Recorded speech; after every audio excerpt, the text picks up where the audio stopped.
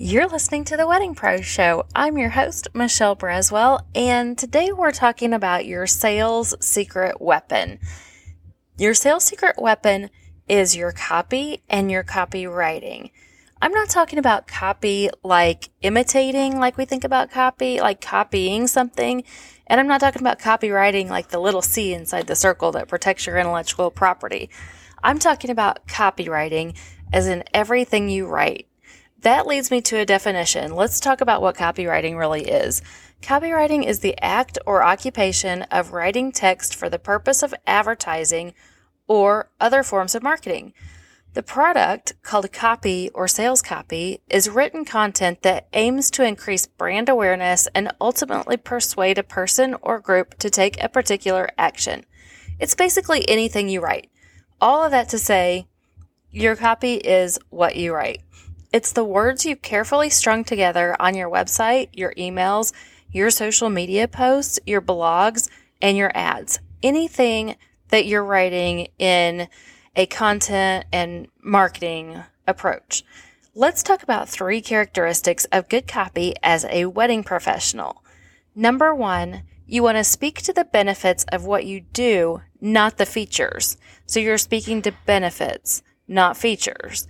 For example, you're a wedding planner. If you can write your copy to speak to the benefits of how your ideal couple will feel when they have you in their corner during their wedding planning and on their wedding day, instead of the features of the services you provide, the features are far less personal and don't give them the warm, fuzzy feelings they need to feel to want to book you as the benefits do.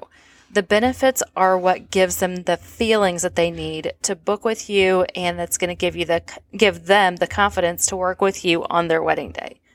Number 2, write conversationally.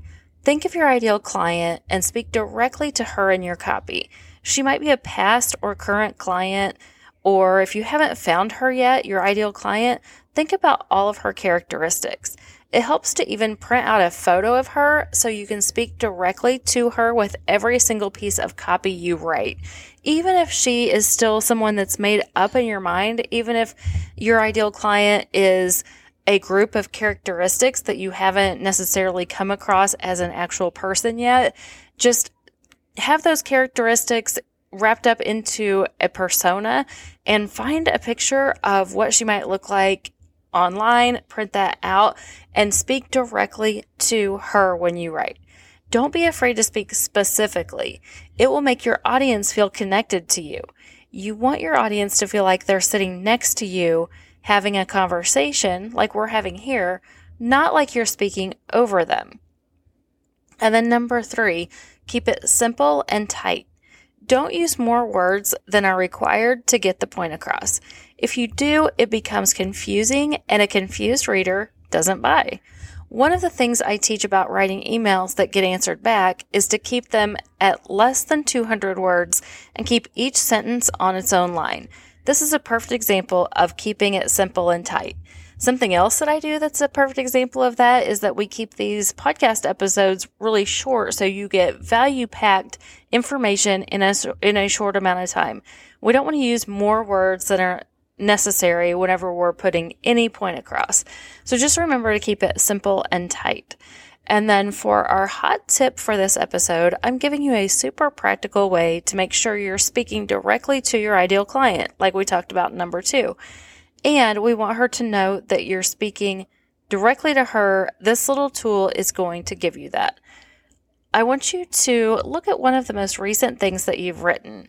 Is it a blog post, a social media post, a headline, something that is on your website, anything that you've written? Now go back and envision the word you in front of each thought. Just look at the sentence, look at the headline, and envision the word you in the front of it, like you're talking to a specific person. If it doesn't make sense to add the word you to the beginning, or if it shows you that you're talking about yourself, that's what this tool does a lot, is that it might show you that you're talking about yourself instead of your ideal client. Go back and revise it. You'll be so surprised at how much more effectively it communicates to them and converts them from being someone who just discovered you or who follows you to being an actual client. Not just a client, but a happy client. And that becomes a fan who will refer to you over and over. And that's our goal, right? I want to thank you, as always, for being here with me, where you learn, grow, and connect together. It's my every hope that you've done just that here in this episode. I will see you again next time.